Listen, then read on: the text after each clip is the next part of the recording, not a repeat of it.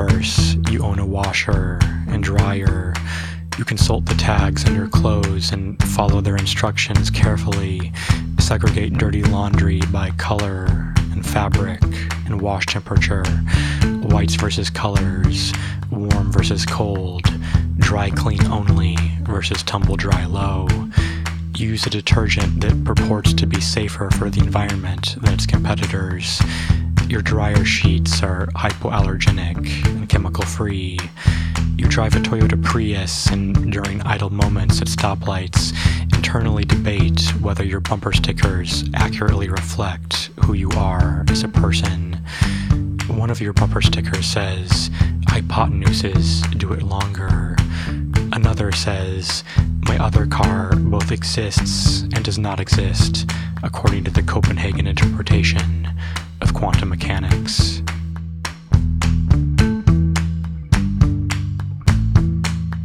In one universe, you are a cat person. You do not actually own cats, but nonetheless admire their reticence and autonomous spirits. Your neighbors are dog people whose 4 massive German shepherds bark incessantly day and night in the backyard, prompting you to purchase an expensive ultrasonic device that looks like the bastard kin of a megaphone and a blow dryer.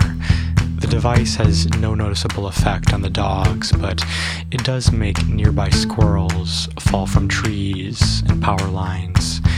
You read the device's manual, and it says, individual results may vary.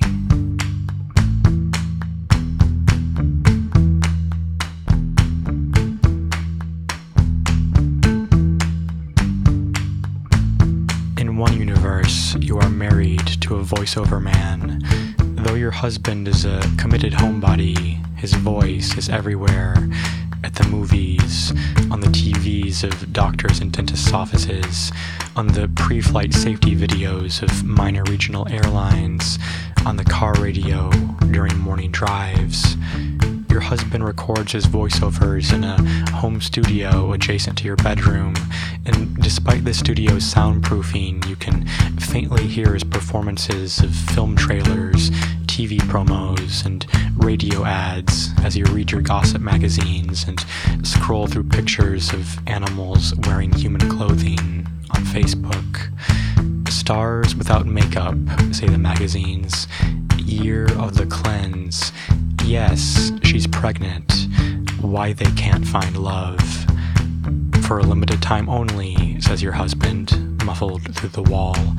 Coming this fall, 2.9% APR financing. Lewis and Clark are back, and this time, it's personal.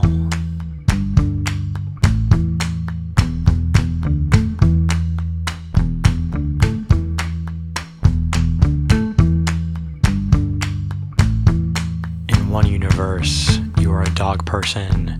You do not actually own dogs, but are asked whether you're a dog or cat person while creating an online dating profile, and dog person just feels right. You are asked to supply basic demographic information, and emboldened by the counterfactual possibilities afforded by the internet, you shave off a few driftless years and convert your annual salary to its equivalent in kroner and broaden the definition of the word athletic and say you're 6'7" because what's an extra 17 inches between strangers? You are asked what you're good at, what you read, watch, listen to, what you're looking for, and what you're not. You are asked to provide a self-summary, and you copy and paste the Wikipedia article for Amelia Earhart. You are asked what you're doing with your life, and the amount of time it takes you to craft an answer makes you sad. You are asked what people notice about you, what you do on a typical Friday, what you could never do without. Your profile picture was taken 2 years ago at your best friend's wedding reception at a country club in suburban Minnesota. The open bar was stationed on the banks of a water hazard, and you spent the majority of the reception flirting with the cute bartender over all-you-can-drink Merlot in Manhattan's until the bartender excused himself to a sand trap for a smoke break, and you wandered into a storage shed to pass out in the driver's seat of a parked golf cart. In the picture, you are only 1.5 Manhattans in, however. You are smiling. You are confident. You are standing upright. You are looking your best. You are asked to supply a favorite quote, and you choose a Guns N' Roses lyric, but attribute it to Mahatma Gandhi. "Where do we go now?" says the Mahatma Gandhiji, father of the Hindu nation. "Where do we go, sweet child of mine?"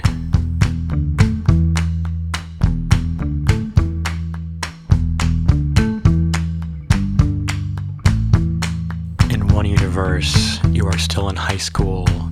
You date a senior who wears a black leather jacket and stores packs of Lucky Strikes in his shirt sleeve and slicks his hair with Brill cream. Your classmates spontaneously break into song and dance several times a day with perfect harmonies and elaborate choreography at school, the local diner, the post office, Dead Man's Curve. After 3 or 4 minutes, they always abruptly stop singing and dancing and return nonchalantly to their previous activities. But this never strikes you as odd or unsettling. Your boyfriend's name is Duck, and this never strikes you as odd or unsettling either. In one universe, you live on a Cuban dead end in Miami. You part-time at a Dateland cosmetics kiosk and possess a modest familiarity with Spanish and share a half-duplex with your band, Schrodinger's Cat Stevens, who play punk rock extremely quietly because otherwise the neighbors complain. Your neighbors have mango and avocado trees and 4 gigantic dogs that make uncredited and unwanted appearances on every home recording in your discography, and a towering anemone-like cactus called a Queen of the Night, with beautiful white flowers that blossom only one evening a year. You have a washer, a dryer, and a Ford Taurus riddled with contradicting bumper stickers. Bush Cheney versus Carrie Edwards, Life Begins at Conception versus Keep Your Laws Off My Body, Clapton is God versus I'm a Belieber. You play bass guitar in Schrodinger's Cat Stevens and also sing backup vocals. One of your duplex mates sings lead and plays guitar, and the other plays half-broken thrift store synthesizers and the drums. Your band performs at dive bars, dance clubs, ill-reputed cousins, quinceañera after-parties. Each band member contributes songwriting, the singer specializing in riot girl takedowns of ex-boyfriends, and the drummer favoring pop-punk confections inspired by story arcs of her abuela's favorite telenovelas. You write protest anthems, the latest being Finger Bang the Police. Your bass needs new strings, but your Taurus needs a new timing belt more. Schrodinger's Cat Stevens is still a few hits away from profitability. A preponderance of your band's earnings have spent at least some time inside a hat.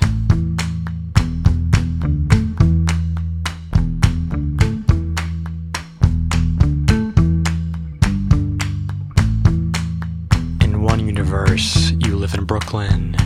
You share an apartment with 3 Craigslist strangers and sleep in a room with a ceiling that is inexplicably 6 feet tall. The Craigslisters keep to themselves, their preferred channel of communication being a colorful mosaic of passive-aggressive post-it notes on the refrigerator. You make rent by babysitting for a young couple in Williamsburg and waitressing at a farm-to-table restaurant in Park Slope, where the tips are great, but the manager unrepentantly stares at your body as if it were a slab of organic grass-fed beef. You have no washer or dryer or savings account or car, but you do have a girlfriend, Camila, who is 6'7" and was the starting center for the University of Wisconsin Green Bay's women's basketball team. You prefer sleeping over at her apartment. Whenever she spends the night at your place, she has to duck. Camila is from a small town on the Wisconsin-Minnesota border and has a thick Midwestern accent. She calls drinking fountains bubblers and Coca-Cola pop. After college, she entered into the WNBA draft but wasn't selected, watched the big names stride to the podium for handshakes, speeches, and photo ops in round one on her living room television, and the smaller names flash on the screen in rounds 2 and 3, until the final flashing name was followed by a commercial about achieving one's dreams via energy drinks, and Camila wrapped her long, spidery arms around her mom and cried. After the draft, Camila considered playing overseas in Australia or Serbia or Turkey, but lingering knee problems persuaded her to instead pursue her other great love, acting in New York. Her mom thought she was crazy and said, "What are you going to audition for? The Tree in One Tree Hill?" But Camila worked with a dialect coach on performing her lines with a non-regional accent and has been getting regular voiceover work, providing the English language dubs for Japanese animes and South American telenovelas and absurdly plotted Eastern European porn. Though she's not a star, she's still always the center of attention on the subway. Tourists stare at her, small children point and giggle, homeless panhandlers become flustered and forget what they're supposed to say after, "Ladies and gentlemen, I am not high on crack." Camila doesn't mind. She says, what can she do? Shrink? She lives in a Long Island City loft where the rent isn't criminal and the ceilings are as high as a cathedral's.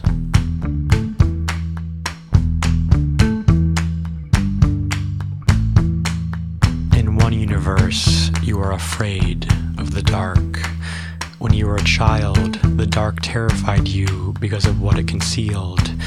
Demons in the closet, witches at the window, monsters beneath the bed.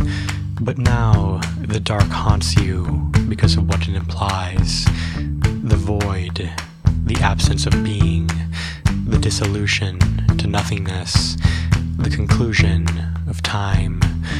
You sleep with a Winnie the Pooh nightlight, even though it drives your husband crazy.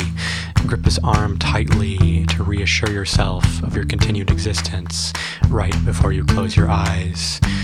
When your husband is away on business, you make him call before you go to bed, and you fall asleep with the phone against your ear.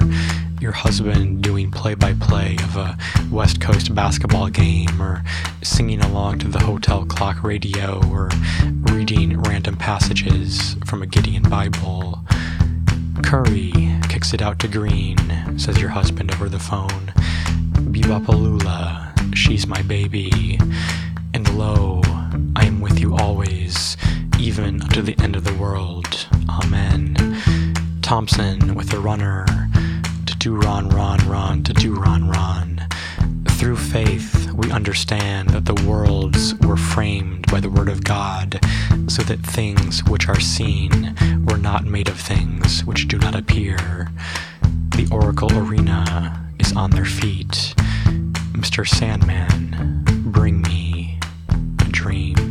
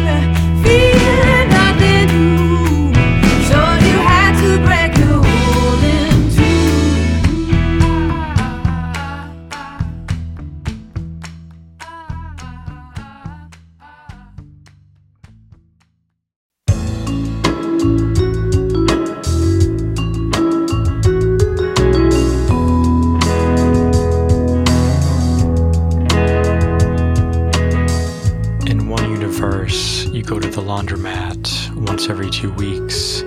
There are 2 laundromats equidistant from your apartment, but you always go to the laundromat where the attendants watch Chinese soap operas because you want to see if the consort of the Jade Emperor will ever win the heart of the man she loves. Every time you do laundry, there's at least one item of clothing that catches you by surprise. A sari, a ruffled swim skirt, a feather boa, a pair of leopard print pants. Did you buy them? Did you steal them? Did you make them? You mix your colors with your whites and colds with your warms and never read the instructions on your clothes tags because you prefer to conduct your life with reckless abandon. The consort of the Jade Emperor weeps inconsolably into her silk pillow as you remove a bath towel from the dryer and press it against your cheek. The consort was weeping into her silk pillow 2 weeks ago, too.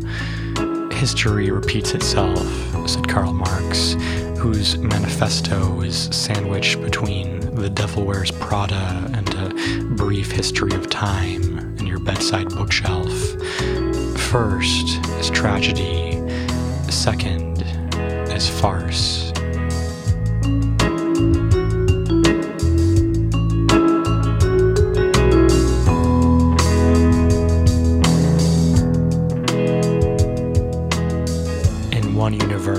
Your boyfriend Duck has been challenged to a street race by a pockmarked Italian-American rival named Zito. Zito, the leader of the teen gang, the Vipers, has free and reduced lunch eligibility and a blatant disregard for human life and a smoking hot girlfriend named Twiz, who's always sucking on licorice sticks.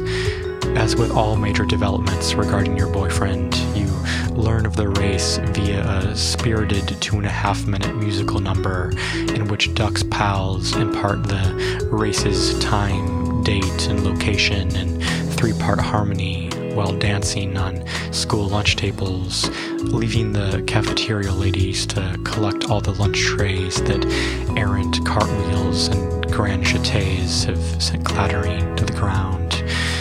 You are sympathetic to the struggle of the cafeteria ladies. Maybe they would feel better if they joined in for a step kick, step touch now and then. You've never seen the ladies sing or dance, but assume they must perform the occasional number at home. Who knows where they live? Maybe in the battered shotgun houses surrounding the fairgrounds. Maybe in the second-floor apartments above the local diner. Maybe in the valley where all those TV weathermen keep getting busted for solicitation. Maybe with the Mexicans on the other side of the dry riverbed near Dead Man's Curve. Your AP physics teacher lecturing on Heisenberg's uncertainty principle as you doodle pictures of Duck drag racing in the margins of your science notebook almost never sings. In fact, there is something wrong medically with his voice. He croaks out his lectures, relies heavily on chalk illustrations and projected transparencies, electrons, photons, gamma ray microscopes, Planck's relation. He still wears his tap shoes, though, just in case. Roper Ducky, I love you so much, you whisper, as your teacher rasps out an explanation of the impossibility of simultaneously measuring the location and momentum of a subatomic particle with absolute precision. You start to profess your love for Duck in song, but your teacher silences you with a stern glare. You can't afford to get on his bad side. You want to get into Stanford or UC Berkeley, and admissions are extremely competitive.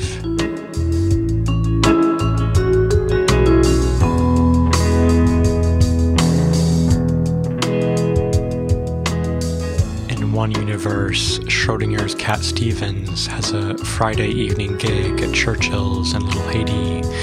9 other punk bands are playing, 3 of them from out of town, two of the local bands coincidentally sharing the same name, which is Gloria Estefan Must Die. Your most recent rehearsal was a disaster, the lead singer and guitarist flubbing all her lyrics and forgetting the difference between a C and G major chord, and simultaneously ruining a pedalboard power supply and a bottle of post-work Merlot. She did a great job with everyone's hair and makeup, though. Your drummer looks like a zombie Diana Ross. You look like the bastard kin of Frankenstein's monster and Celia Cruz. After shrugging off the persistent panhandlers in the Churchill's parking lot, you throw your Fender P-Bass near the side of the stage, order a Guinness, and catch up with the regulars. Irish Nicky is there, and Jesse Jackson, the singer, not the Rainbow Coalitionist, and the guy who used to ride around Lincoln Road with a rooster on his handlebars, and your ex-boyfriend Carl, who is playing tambourine in the second of two iterations of Gloria Estefan Must Die. Carl's such a dumbass. You can't believe you once wrote a song about him titled "You Make Me Want to Consider Getting a Joint Checking Account." You hate Churchill's, but you love it too. The secondhand smoke, the terrible sound system, the FEMA site bathrooms, the televised rugby. Carl slinks away to deliver a PPR to his new girlfriend, the lead singer of the electro doo-wop group Borders Without Borders. The original Gloria Estefan Must Die performs, and it's impossible to discern anything their dreadlocked frontman is singing or saying. A biker hustles a hipster in Pool. A 50-year-old with fake hair hits on a 20-year-old with a fake ID. A homeless man with an American flag painted on his guitar leaps on stage in between sets of the two rival Gloria Estefan Must Dies and says, "Ladies and gentlemen, I am not high on crack," and is immediately chased away by a bartender brandishing a lead pipe. "Who's running the sound tonight?" says your band's drummer, and your singer says, "Your mom."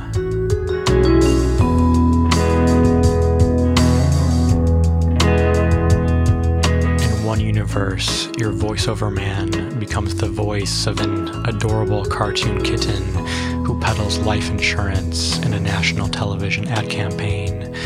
"Just $1 a day, meow," says the kitten, rubbing against the leg of his owner, "ensures your family's happiness forever." You and your husband don't have life insurance. You feel uncomfortable even thinking about it, are unwilling to concede that the person you love more than anyone else in the world can die at any moment.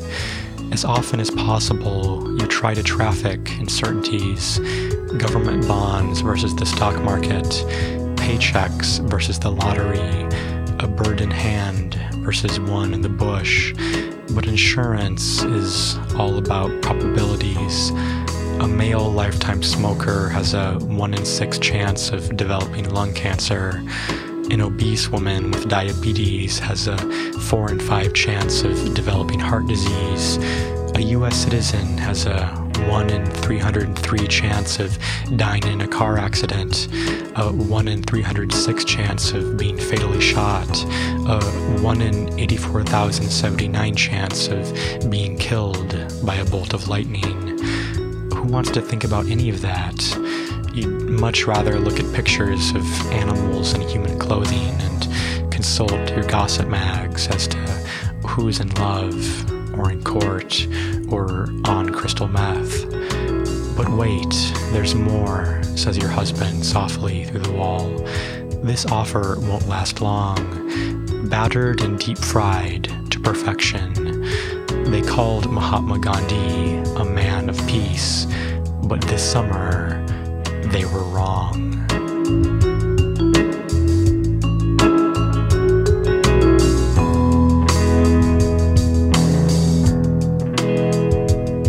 In one universe, you have a first date at a trendy bar called Closed for Renovation.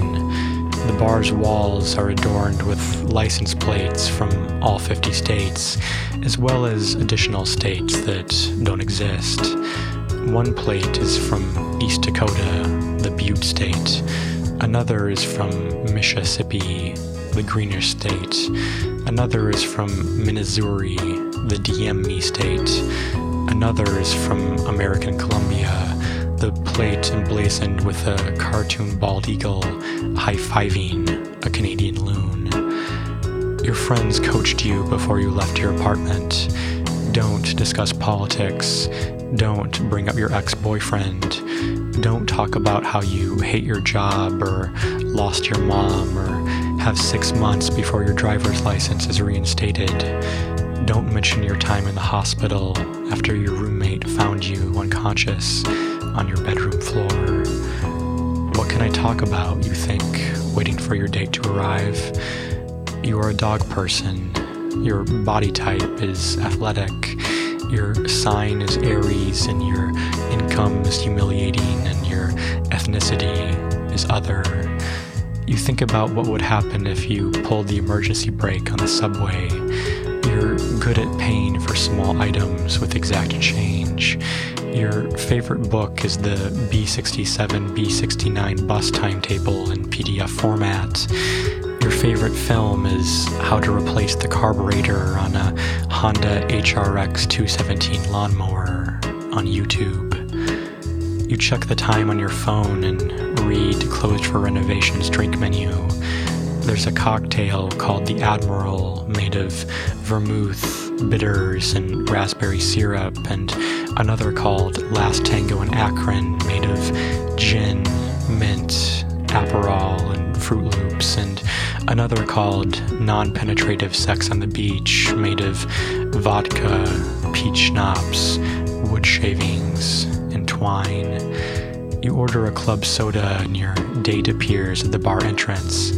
Oxford shirt, dark jeans, Chuck Taylor All-Stars, hairstyle requiring gel. You wave him over. Nice to meet you, says your date, kissing you on the cheek. Sorry I didn't recognize you at first. I expected you to be taller. It's okay, you say. I expected me to be taller, too.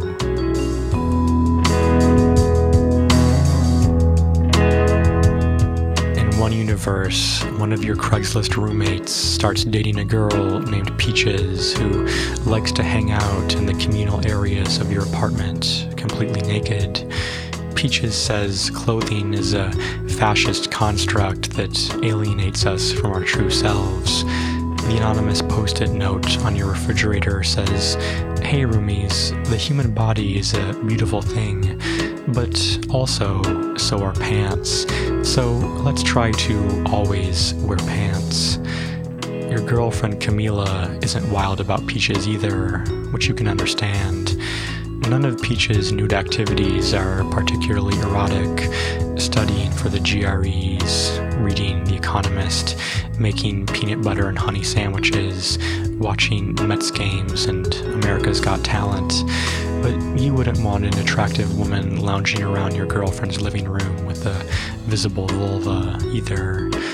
Come winter, though, you anticipate Peaches will have to give in to the fascism of clothing as the heating in your apartment isn't very good and the average room temperature is somewhere between meat locker and Siberia. Until then, you tell Camila that you solemnly vow to never leave her for another girl whose name is the plural form of a kind of fruit. You wish you could have known Camila back when she was in college, so you could have watched her play basketball in person. You don't tell her this, but sometimes, late at night, you watch highlights of her old games on YouTube. She was so amazing. There aren't many available clips of her, so you've seen all of them at least 20 times. In your favorite clip, Green Bay is playing Loyola in Chicago. A Loyola player on a fast break attempts what should be an easy layup when Camila materializes out of nowhere swats the ball violently into the stands, the Loyola player clutching her head in stunned disbelief, your girlfriend unleashing a primal scream, the few Green Bay fans in attendance absolutely losing their minds. For 1/2 second in grainy 320 by 240 pixel resolution, Camila's tenacity and God-given talent and thousands of hours spent toiling in the gym coalesce into the closest thing to magic you've ever seen, and it kills you that you never got to witness this magic up close, that barring some unforeseen miracle, you never will. That the one thing your girlfriend was seemingly born to do is something she'll never do again. She says she's happy to move on and start her life's next chapter in New York, but you know she has to miss the game, the squeak of the hard court, the swish of the net, the adrenaline rush of competition, has to fantasize now and then about some alternate reality where she's dominating the paint in Serbia or Australia or across the St. Croix River from her hometown for the Minnesota Lynx in the WNBA. How could she not wonder, what if? What if she'd made that last-second jumper against Youngstown State? What if Green Bay had beaten LSU in the tournament her senior year? What if her name had flashed on the screen on draft day? What if her creaky knees hadn't failed her? What if? "Hey roomies," Peaches says in the kitchen, reading from a post-it note on the refrigerator. "I know it's hot outside, but let's please be considerate of how not everyone may be fully comfortable with uncovered personal areas making regular contact with the recliner, and the dining room chairs, and the throw pillows that were passed down to me by my great Aunt Marlene after she died of emphysema." Peaches then laughs hysterically and makes her own hollandaise sauce for Eggs Benedict, naked as the day she was born.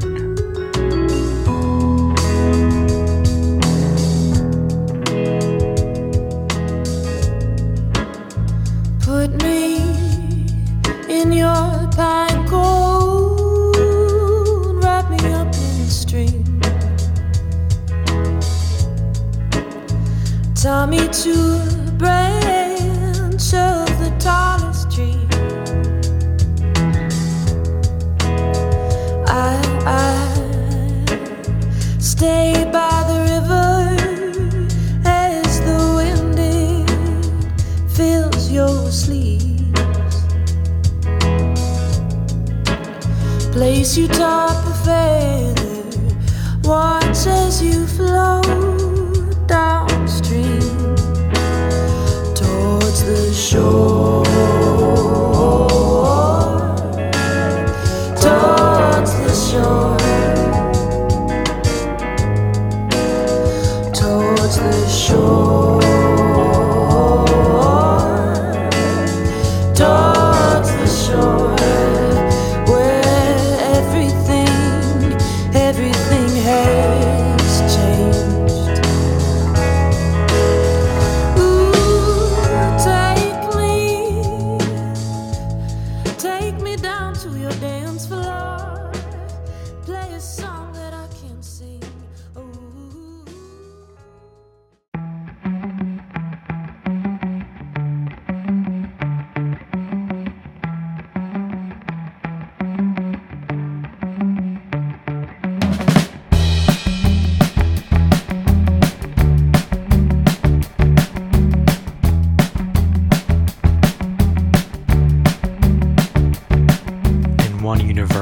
I share a study hall with you. It's the last period of the day. Our classmates restless. The study hall monitor, Mr. Feldman, roaming the aisles and keeping a watchful eye for any would-be truants attempting a mad dash out the double doors to freedom. I've had a crush on you all year, but have been too shy to ever speak to you, instead opting to secretly admire you from the back of the cafeteria near the vending machines, which you've never used, not even once. Ever Everyone knows you're Duck's girl anyway.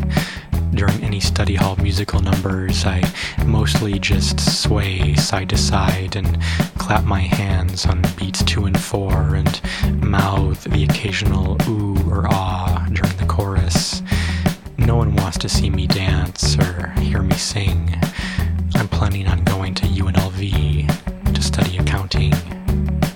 There are still 30 minutes before the bell rings, but you have zero interest in studying. At 4 o'clock this afternoon, Duck will be racing Zito around Dead Man's Curve in the same Corvette Stingray where you let him get to third base last Saturday at Heavy Petting Point. Oh, rubber ducky, you sigh, and someone plays a walking bass line on a Fender P-bass, prompting your classmates to rhythmically snap their fingers and Mr. Feldman to spice up his aisle roaming with a few heel turns. Meanwhile, I remain by the vending machines and half-heartedly snap the fingers on my left hand as my right hand operates a calculator in a futile attempt to determine the position and momentum of a photon of red light.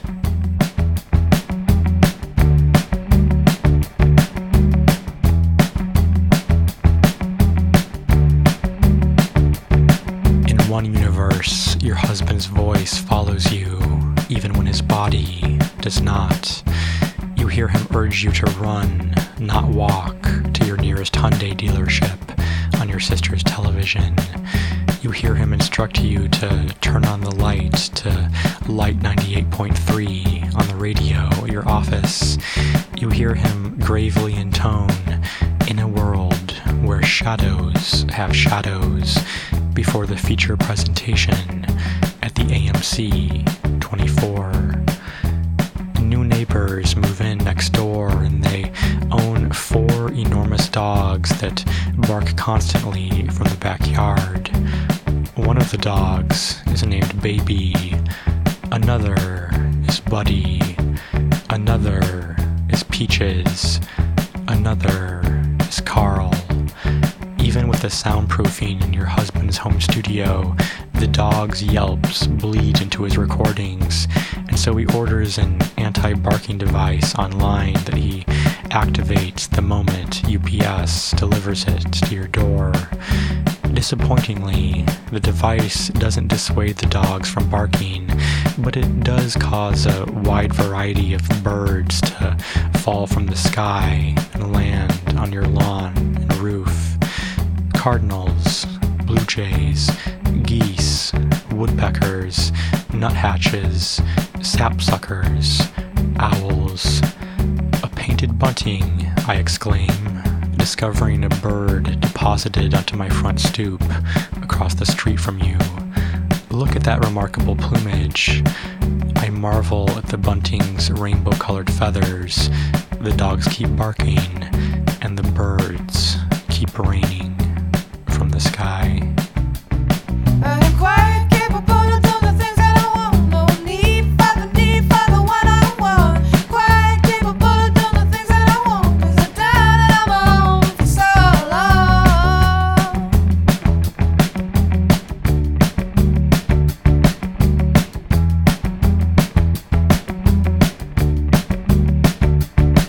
In one universe, you go on another first date in a bar called Brewski Brewski.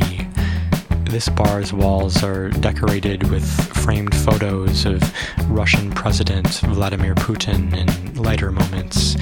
Putin swimming with sea otters, Putin diving onto a slip and slide, Putin photobombing strangers' wedding pictures, Putin smashed in the face with a banana cream pie. You feel weird about meeting in bars because you don't really drink anymore, but the reason you don't drink anymore is one of the topics your friends advised you not to discuss on a first date. So here you are in a summer dress and heels beneath a framed photo of Putin celebrating an all-time personal high score in skee-ball. You don't drink coffee either, but perhaps next time you can suggest a meeting at a cafe. Maybe we can get coffee sometime, you've heard guys say to your more attractive coworkers during lunch breaks from the office. Coffee doesn't have to mean coffee, just like sometime doesn't have to mean sometime. The drink menu is in both English and Russian and features a picture of Putin feeding a sugar cube to a miniature pony. There's a cocktail called Adderall made of scotch, lemon, honey, and dextroamphetamine, and another called Sweet Home Kamchatka made of bourbon, Campari, orange Faygo, and Thousand Island dressing, and another called My Heart Will Go On made of cognac, triple sec, shoe leather, and a widow's tears. In the hospital, they served you Jell-O minus the shot and fruit juice in tiny plastic cups topped with metallic foil. Your roommate watched badly dubbed foreign soap operas with you during visitor hours, and the psychiatrist took your mental health history and adjusted your medication, and the other patient in your room slept for 18 hours a day and stared silently at the ceiling for the other 6. In the afternoons, you were shepherded into a communal area for an hour of arts and crafts, and you struck up a friendship with a clinically depressed theoretical physicist who taught you how to make an origami dodecahedron and introduced you to the concept of quantum suicide, which he explained like this. Imagine you're holding a gun to your head. The gun is connected to a machine that measures the spin of a tiny quantum particle called a quark. If the quark is observed to be spinning clockwise, the gun will fire, but if the quark spins counterclockwise, the gun will merely produce a harmless click. The spin of the quark is random. There's a roughly 50-50 chance that the bullet will either leave or remain in its chamber. In one interpretation of quantum mechanics, the tiny quark that decides whether you live or die exists in all states at once until it is observed. That is, it spins both clockwise and counterclockwise until the machine's measurement forces it to make a decision and choose a single direction. According to this view, the Copenhagen interpretation, the machine will eventually measure the quark as spinning clockwise, and you will blow your brains out, and the thought experiment will be over. But another interpretation, the many worlds theory, takes the observer out of the equation. The many worlds theory says the quark's decision actually splits the universe in two. In one universe, the quark spins clockwise, and you pull the trigger and die. And in another universe, the quark spins counterclockwise, and you pull the trigger and live. Any observers who watched you fire a bullet at point-blank range into your temple are completely unaware of the alternate reality in which you are still alive and kicking and holding the gun against your skull. You can pull the trigger again and again and again, but there will always be a universe where you die and a universe where you survive to hear the beautiful click. You check the time on your phone and your date is 10 minutes late. Yet, unbeknownst to you, I've stood you up, have instead gotten drinks with a girl whose profile name is Whistle While You Twerk. You order a Coca-Cola, which, where you're from, is called Pop, and send me a text. You still coming? Which I won't see until much later in the evening, after Whistle While You Twerk asks me a variation on the same question. Your Coke arrives and you drink it with a straw like you drink your hospital juice, and you pass the time by looking at the framed photos of Vladimir Putin on the walls. Putin playing laser tag, Putin building a snow fort, Putin self-applying eyeshadow, Putin cradling a beautiful newborn girl in his arms.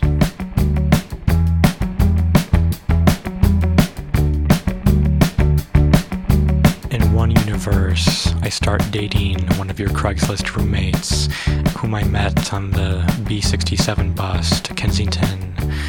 Your girlfriend goes back home to Wisconsin for a week to see her family, and so you spend a lot of time smoking pot and watching Mets games and America's Got Talent with Peaches and her boyfriend. My boyfriend has given up writing post-it note dress code reminders on the refrigerator, but bitches to me about Peaches constantly. I don't think she's so bad, though. He needs to put everything in perspective. I once had a roommate whose boyfriend used up all our hot water with Lawrence Arabia length showers and chronically urinated in a recycling bin and set fire to his girlfriend's mattress after falling asleep while trying to light a blunt. So Peaches wants to be all National Geographic. So what? She's clean, she's quiet, and she makes an undeniable hollandaise sauce. A little full frontal nudity is a small price to pay for the best Eggs Benedict this side of the BQE. You talk to your girlfriend on the phone every night she's away, lying supine on your mattress, staring at your 6-foot-tall ceiling. She's your first love, your first everything. Before her, there were only unrequited co-ed crushes, fleeting study hall daydreams, purely theoretical G-train reveries. You wonder if it always feels this special when you enter into a relationship with someone, whether she's your first, or 5th, or 20th, or 100th, or if there's something truly singular about your first love, first kiss, first night spent in another's arms. The only way to know for sure is to be with someone else, but that would mean betraying a love that might be the truest you'll ever know. People always talk about the one, but when you've found the one, how do you discern if they're really the one, or just the one minus one? As perfect as they might seem, as wonderful as they might make you feel, what if there's someone even more perfect and wonderful for you out there? And then if you leave the one minus one for the one, how do you tell if they're really the one, or if they're the one minus one, and the one minus one was really the one minus two? But you can't think that way, right? You'd go crazy. Your love life can't be an infinite series. It has to be bounded. It has to contain a discrete beginning and an end. Maybe the one is merely the first person you meet who satisfies all the minimum requirements for the one eligibility, and you agree to call off the search for any superior ones because you're tired of searching and you don't want to go insane. Your stomach growls post-smoke session, demanding Cap'n Crunch, so you leave your bedroom for the pantry and find Peaches, her boyfriend, and me watching a dubbed Chinese soap opera on TV. What happened to the Mets game, you ask, and Peaches says the game went black during a rain delay and for some reason switched over to this goofy Asian drama about the consort of the Jade Emperor. On screen, the Emperor's consort weeps into a silk pillow and laments the love that can never be hers with your girlfriend's voice. That's weird, you think. She never told you she did the English dub for this show. The soap opera goes to commercial and an adorable kitten tries to sell you life insurance, but none of you are cat people. None of you are dog people either. What kind of person are you? Wouldn't you like to know?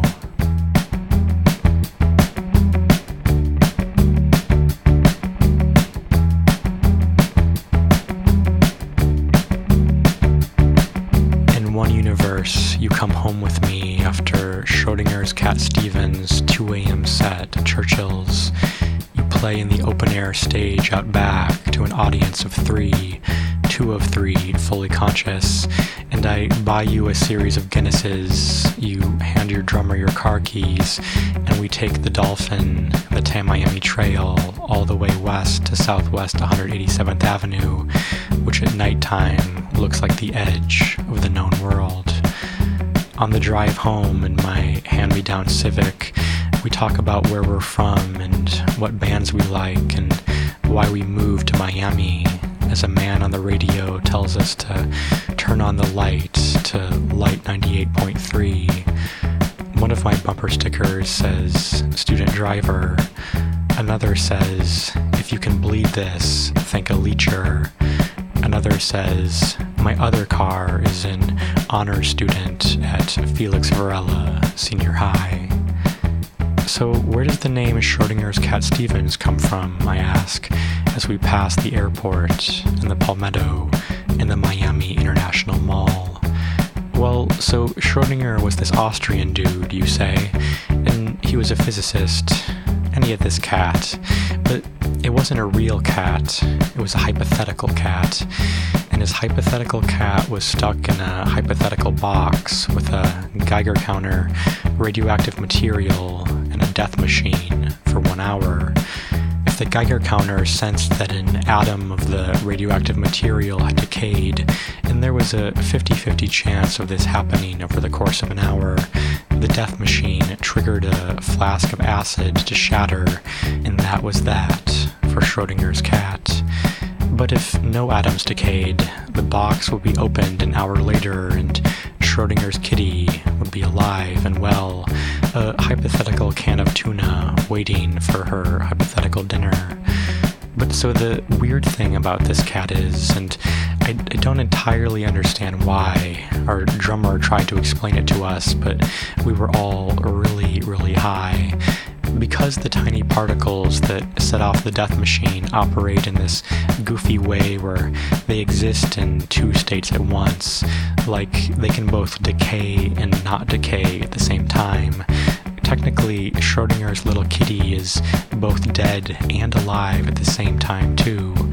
It's not until we open the box and see the cat for ourselves that she truly dies, or truly survives. Yeah, but who's Cat Stevens, I say. Oh, you say, you've never had to explain Cat Stevens before. So first he was this British dude with an unwieldy Greek name, and then he was Cat Stevens, and then he was Yusuf Islam, and then he was just Yusuf. But to most people, he'll always be Cat Stevens. We arrive at my place a little after 4 in the morning. You're feeling the full effect of the Guinnesses and require my assistance to make it to my front door, and I set your base against the entryway wall and lead you through a narrow hallway that exits to a backyard bordering the dark periphery of the Everglades. I want to show you something, I say, and you assume you know what the something I want to show you is and have no major objections. But then I grab your wrist and lead you not into my bedroom, but rather through a small crack in my backyard fence, straight into the thick of the swamp. After 15 minutes of trucking blindly through the dense growth of slash pine and saw palmetto and royal palm, as you suffer bug bites and minor lacerations and tell yourself that the next time a man says he wants to show you something, the correct answer is no, you emerge from the swamp into a suburban backyard, seemingly identical to the one from which you started your journey. Wait, did we just walk in one big circle, you say?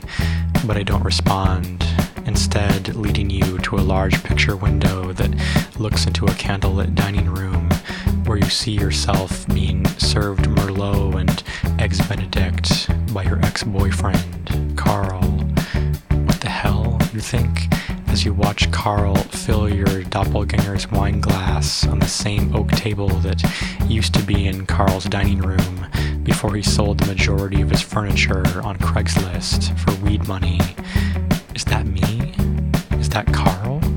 Is that Eggs Benedict? Did this dude Churchill's just murder me out in the Everglades? Is he the devil?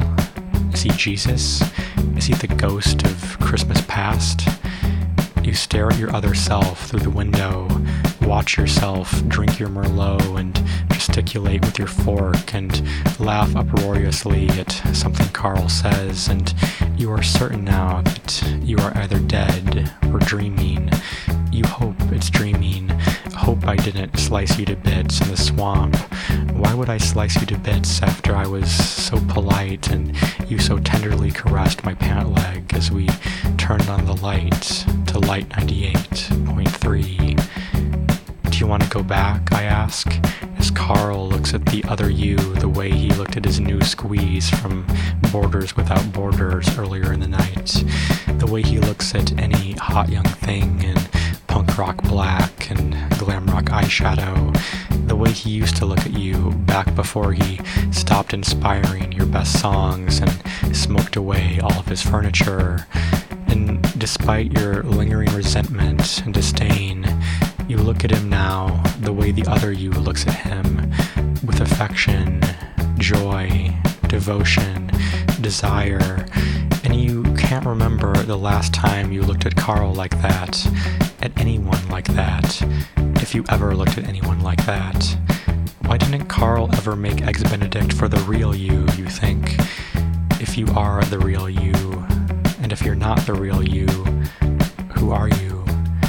Yes, I want to go back, you say, and I grab your mosquito-bitten wrist and lead you again to the heart of the swamp. There's no need to write it down, put the letters on the keys. Yeah, I know where it is that I'm going. I know you think you know what's best for me, but I've done it on my own for so long.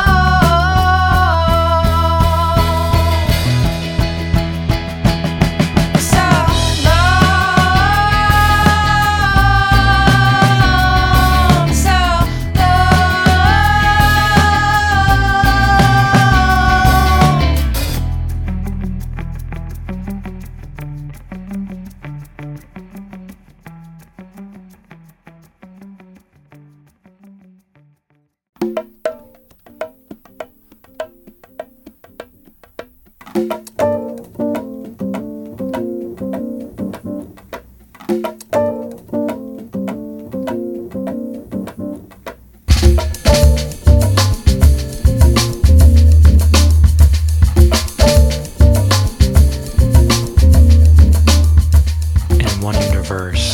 voiceover man goes missing. You come home from work, the neighbor's dogs howling even more diabolically than usual, and your husband isn't in his home studio, hasn't left a note, doesn't return your texts, doesn't pick up your calls. You figure he must have been summoned to LA or New York on some big last-minute gig and is in the air or recording booth, but it isn't like him to leave town without giving you any warning. You call his parents, his agent, his sister, his friends, but no one has a clue where he is. He isn't missing, you tell yourself, after speaking to the last of your husband's friends and your phone contacts. Calm down, don't panic. He isn't missing, he's just gone. But how do you know he's just gone? People go missing all the time, get in freak accidents, suffer strokes and heart attacks, lie unconscious in ditches, alleys, ravines, wells. The odds of dying by unintentional poisoning, 1 in 123, of accidental drowning and submersion, 1 in 1,112, of fatal contact with hornets, wasps, and bees, 1 in 71,107. You try to distract yourself by watching television, but it doesn't help. Your husband's voice on show promos, car commercials, energy drink commercials, campaign ads, a film trailer for the new Michael Bay film in which your husband warns in a gravelly baritone, Jesus of Nazareth is back, and this time it's personal. You turn off the TV, check your text messages for the 1000th time, and wonder if something happened to your husband's phone. Maybe it was lost, stolen, broken, dropped in a toilet or storm drain or fountain of cheese fondue. You compose an email with the subject heading, "Babe, where are you?" Flag it as important and click send. Then refresh your Yahoo account every 30 seconds until 2 a.m. when you pass out on your living room couch. The lights still on, your work clothes still on, your laptop still open, the neighbor's dogs howling insatiably at some secret sign of danger only they can hear.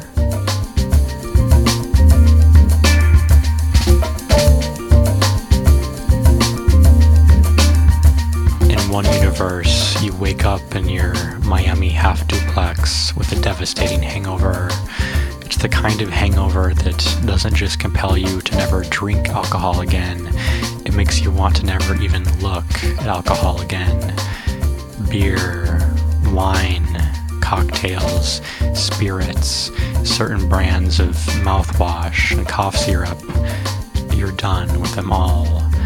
You take some ibuprofen and get ready for a 6-hour shift selling cosmetics at Dadeland, muttering profanities as you shower, eat breakfast, and brush your teeth. You can't believe that in 45 minutes you'll be advising Pinecrest moms on which shade of blush best accentuates their cheekbones. Your head feels like it's been run through a trash compactor and rolled for 3 consecutive strikes at Bird Bowl. You drive to Dadeland on US 1 and your hangover makes you hate your fellow drivers even more than usual. Some jackass with a bumper sticker that says, "My other car is a Jewish carpenter," almost sideswipes you as you cross Red Road, and a girl who you could have sworn was your twin cuts you off near Sunset Drive, and 2 idiots in sports cars out of the 1950s race each other over the median and along the narrow bike path that weaves beneath the metro rail. A quarter-mile from the on-ramp to the Snapper Creek Expressway, traffic slows to a grinding halt. The nearest stoplight, cycling through green, yellow, and red without the slightest advance from any surrounding vehicles, and the sound of approaching sirens confirms your fears that US 1 has fucked you again. Then things start to get weird. First, you notice the beach balls. So many beach balls, who knows where they came from, tossed from lane to lane by the drivers of convertibles and lawn care personnel in pickup truck beds and bored passengers peeking out of open sunroofs. Then you hear music, provenance unknown, a walking bass line, a drum set backbeat, a reverb-soaked Fender Strat. The adjacent motorists climb onto the tops of their own cars, like in the music video for REM's Everybody Hurts, and start singing in unison, "Dead Man's Curve, Dead Man's Curve," as a teen boy in a black leather jacket and tight blue jeans leaps under the hood of your car and does the skate and the pony, and a teen girl in a striped one-piece bathing suit hops onto your Taurus from the back of a T-Bird and perfectly mirrors the boy's every step. You honk your horn, roll down your window, and scream at the teens to get off your car, but they pay you no attention. Why are they singing? Why are they dancing? Where did all these beach balls come from?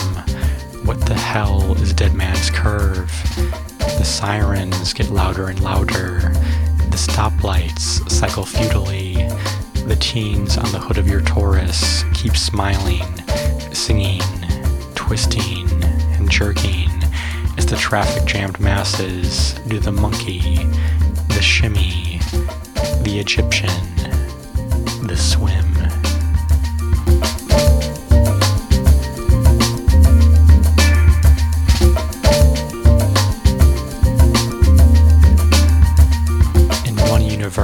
You go on a date night in a bar called Parties of Five or More, please call ahead. The bar is located on the top of a double-decker bus, and thus its street address is variable. There's a DJ spinning acid jazz remixes of Cat Stevens songs on the lower deck, and waitresses dressed like pin-up Amelia Earharts on the upper deck, and a bouncer checking the IDs of pedestrians in the crosswalk, waving them inside whenever the bus is stopped at a light. On the bus's sides are large advertisements for a quantum moisturizing cream that claims to rejuvenate skin down to the most theoretical subatomic particle. Because true beauty is neutrinos deep, says the ad, featuring the cover models of the American Journal of Physics' much anticipated annual swimsuit edition. Your date arrives on time for once. His name is Miguel, and he shows up with a silk bandana and a fresh-cut rose between his teeth, but no shirt. He kisses you on the cheek, touches the rose to your lips, and says, "A beautiful rose for the flower of my heart." On his profile, Miguel listed his occupation as hombre de misterio. His interests were pasión, secretos, mentiras, y amor. "My love," says Miguel, "my life, my light, my heart. It is no longer safe for us here. Don Cortez's men are everywhere." "What?" you say. "Shh," says Miguel. "Shh. Speak softly, my little sparrow. Don Cortez's men, they listen to us, even now." You have no idea who Don Cortez is, or his men, or why Miguel is calling you his heart within seconds of meeting you, or why he isn't wearing a shirt. Maybe this isn't Miguel at all. Maybe he's someone else's date. Those profile pictures can be so misleading. "Tonight, at midnight, we ride for the Pampas," says Miguel. "We will build a new life there. You and me, together, my sweetheart, my dove, my little bird." There's something weird about Miguel, possibly not Miguel's lips. You can't quite place it. It's like they're somehow not matching what he's actually saying. Maybe it's some rare type of speech impediment. Maybe it's an illusion caused by a neural altering side effect of your medication. A waiter comes by and you order a club soda while Miguel orders the Nectar of Desire, which the waiter says is not a real drink. As the bar cuts off a taxi, the cabbie flipping the bus driver, the bird, the DJ downstairs playing an acid jazz remix of Cat Stevens' Peace Train. Meanwhile, the bouncer hops off the bus, sets down 2 cordons strung with velvet rope, and checks IDs of pedestrians in the crosswalk.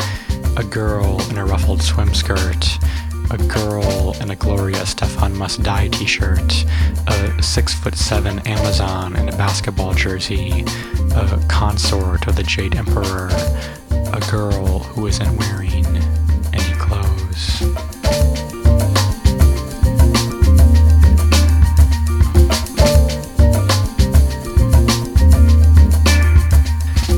Universe, your Winnie the Pooh nightlight goes out during a massive thunderstorm.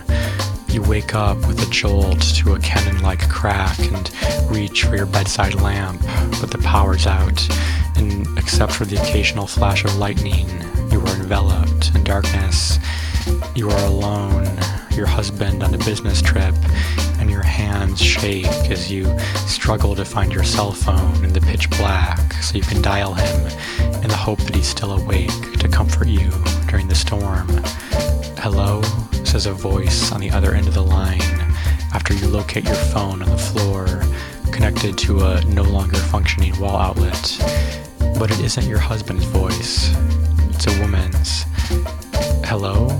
Who is this?" you say. "Who is this?" says the voice. Thunder explodes and you reflexively pull the covers over your head. the cell phone screen dimly lighting your bedroom sanctuary with an eerie greenish glow. "Where's my husband?" you say, cowering beneath the covers. "Let me talk to my husband." "Your husband," says the voice, which sounds familiar, although you can't place why. "I think you have the wrong number." "Baby, who's that?" you hear me say in the background. "Baby," you think. Your hands start to shake even more violently. You can barely hold onto your phone. "That's him," you say frantically. "That's my husband. Let me talk to my husband." "Sorry, wrong number," says the voice, and then the call is disconnected. You call your husband again, but are immediately directed to the automated message on his voicemail, and the thunderclaps grow louder and more frequent as you hysterically keep pressing redial and pray that your husband finally picks up the phone. "Sorry, wrong number," says the voice, echoing in your head. Where have you heard that voice before? The wind and rain pick up and you hear something bang against your window. A tree branch? A hailstone? A shingle from a neighbor's roof? "Please pick up. Please pick up. Please pick up," you whisper to your phone. There's another thunderclap and then additional banging. Your window bombarded by more and more unknown objects. You try pressing redial for the 100th time, but your hand is shaking too uncontrollably and the phone drops onto your bed. "Sorry, wrong number." "Who is she? How do you know her? Why is she answering your husband's phone at 2 o'clock in the morning?" The banging is steady now, rhythmic, whap, whap, whap against your bedroom window like the beating of some terrifying ritual drum. Whap, whap, whap. You summon the courage to lift the covers from your head and look at your window, and a flash of lightning reveals the culprits of the outdoor cacophony, a torrent of displaced animals crashing headlong against the side of your house. Squirrels, chipmunks, dogs, cats, frogs, possums, beautiful rainbow-colored birds. You scream, duck back beneath the covers, and curl, whimpering, into a fetal position. And as the animals keep raining against your window, whap, whap, whap, it occurs to you, finally, that the reason the strange woman's voice is familiar is because it's your own.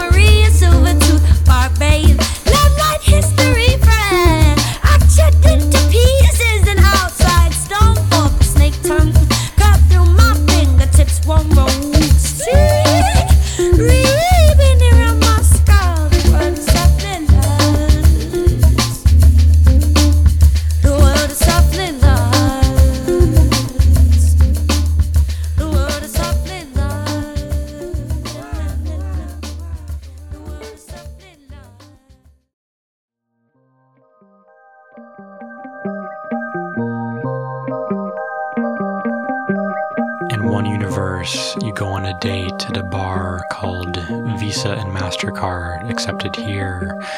The bar is located inside the back of an Econoline van parked near the corner of US 1 and Dead Man's Curve. As you sit on one of the Econoline's bench seats and sip on a club soda, your date, 5 minutes late, a Corvette Stingray and Jaguar XKE zoom past the bar at 100 plus miles per hour, and the Stingray skids out into the front wall of a Pollo Tropical, gasoline, carbonated soda, and chicken grease spilling onto the floor in the aftermath of the explosive crash. A police cruiser arrives. then an ambulance, then a coroner. Another you runs toward the scene of the accident in a pink cardigan and poodle skirt, but is held back by the MDPD, the other you screaming and clawing at the officers with long, rose-colored fingernails. No one sings. No one does the Watusi. No one does the mashed potato. No one does the twist.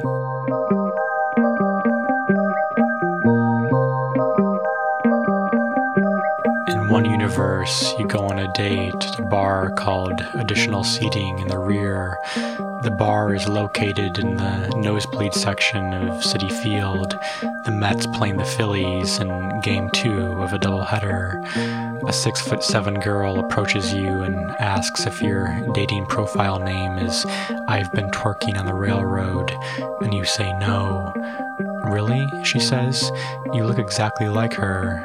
You shrug your shoulders and say you're sorry. Those profile pictures can be so misleading.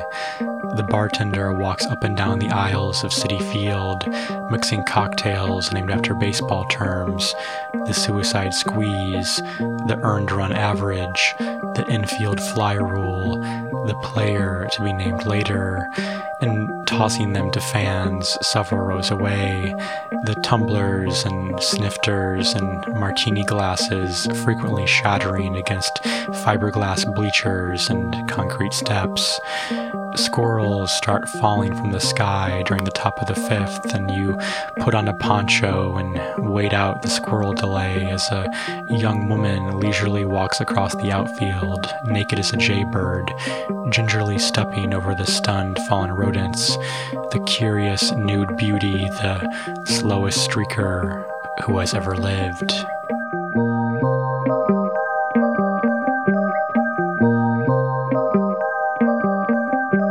In one universe, you go on a date in a bar called Liquor License Pending. The bar has framed photos of Mahatma Gandhi and lighter moments on the walls and is located on the border of Mississippi and East Dakota, the jukebox and ATM machine in Mississippi, the dartboard and restrooms in East Dakota. On the East Dakota side, a woman who looks exactly like you is on a date with a guy who looks exactly like your date, except she and her date are smiling and laughing and clasping each other's hands, while on the Mississippi side, you and your date fumble nervously with the drink menus and fall into several-minute spans of awkward silence. How does she know how to act, you think, as you watch the other you place a maraschino cherry in her date's open mouth? How does she know what to say? On the Mississippi side, TV shows Mahatma Gandhi with an acoustic guitar and a 1970s beard singing "I'm Being Followed by a Moon Shadow," and on the East Dakota side, the Mahatma wears a paisley bandana and torn blue jeans and sings "In the Jungle, Welcome to the Jungle, watch it bring you to your knees."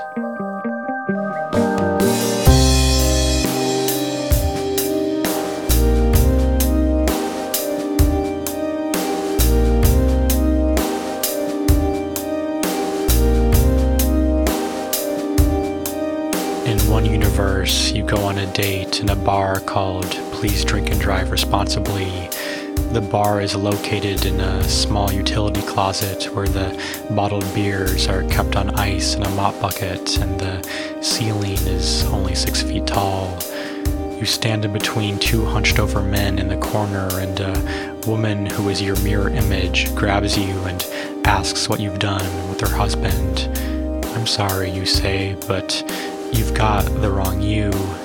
But the woman won't leave you alone, clutches the lapels of your blouse and screams again and again, "What have you done with my husband?" until a bouncer drags her out of the bar. Your date arrives, shirtless, and says it is no longer safe here. Don Cortez's men are everywhere. "I know," you say, the movement of your lips no longer matching the syllables that they produce. "I know."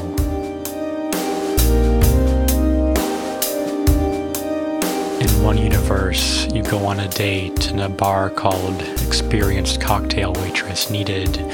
The bar is located in the heart of the Everglades, and its staff of cocktail waitresses has been decimated by alligators. You flip through the drink menu. There's a cocktail called We'll Always Have Cleveland, made of Bacardi, grenadine, student loan debt, drywall, and another called Dental Dam Yankee, made of absolute vanilla, inadequacy, misapprehension, and regret.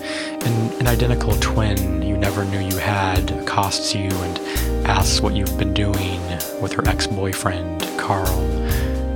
In one universe, you have a bumper sticker that says, "Reinforced concrete does it harder." In one universe, you have a bumper sticker that says, "My other car is aborted every 26 seconds." In one universe, you wonder what would have happened if your roommate had never found you unconscious on your bedroom floor. Would you have died? Would you have still survived? Would you have suffered irreparable brain damage and spent the remainder of your days in a nebulous borderland between life and death? How would your death have affected the world? If you had never existed, would it have changed the course of human endeavor in any noticeable way at all? If you could go back in time and correct all the terrible decisions you've made, how dramatically would it alter your life? Could you live another life where you're happy, where you're unmedicated, where you're not sipping club soda in bars with framed photos of Amelia Earhart in lighter moments on the walls? What if everyone could correct their own miscalculations and errors? Is there a possible world free of disappointment, free of racism, sexism, violence, cruelty, war? Or is all of this suffering inevitable? Are we forever victims of our own selves? Is the best case scenario and worst case scenario for humanity the exact same scenario? In one universe, Cat Stevens is placed inside a hypothetical box with a Geiger counter, radioactive material, and a clerk of the court for 1 hour. If an atom of the radioactive material decays, the clerk of the court changes Cat Stevens' name to Yusuf Islam, and if no atoms decay, Cat Stevens remains Cat Stevens. In one universe, Cat Stevens will always be Cat Stevens, no matter what the radioactive particles say. In one universe, a tiny subatomic particle spins clockwise, and in another, the particle spins counterclockwise, and in another, you are both dead and alive, but can't tell the difference between the two. In one universe, you love me. In one universe, I love you.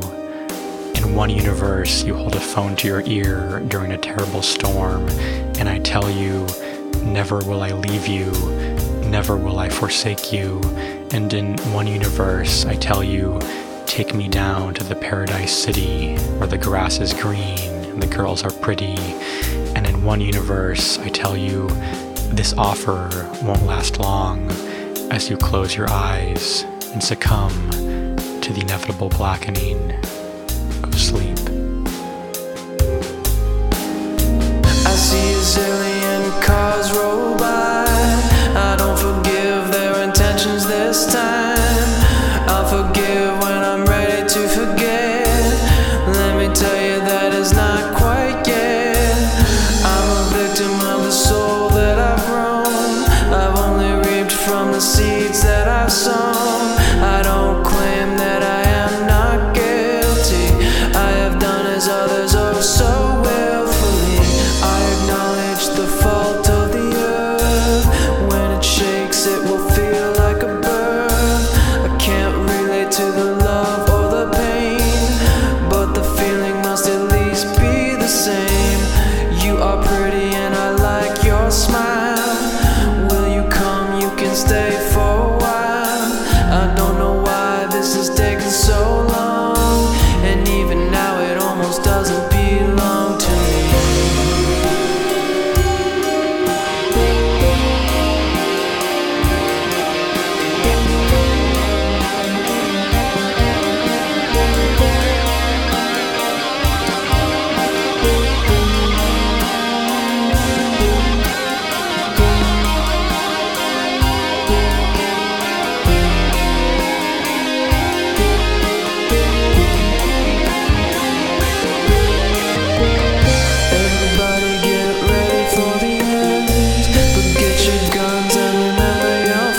friends.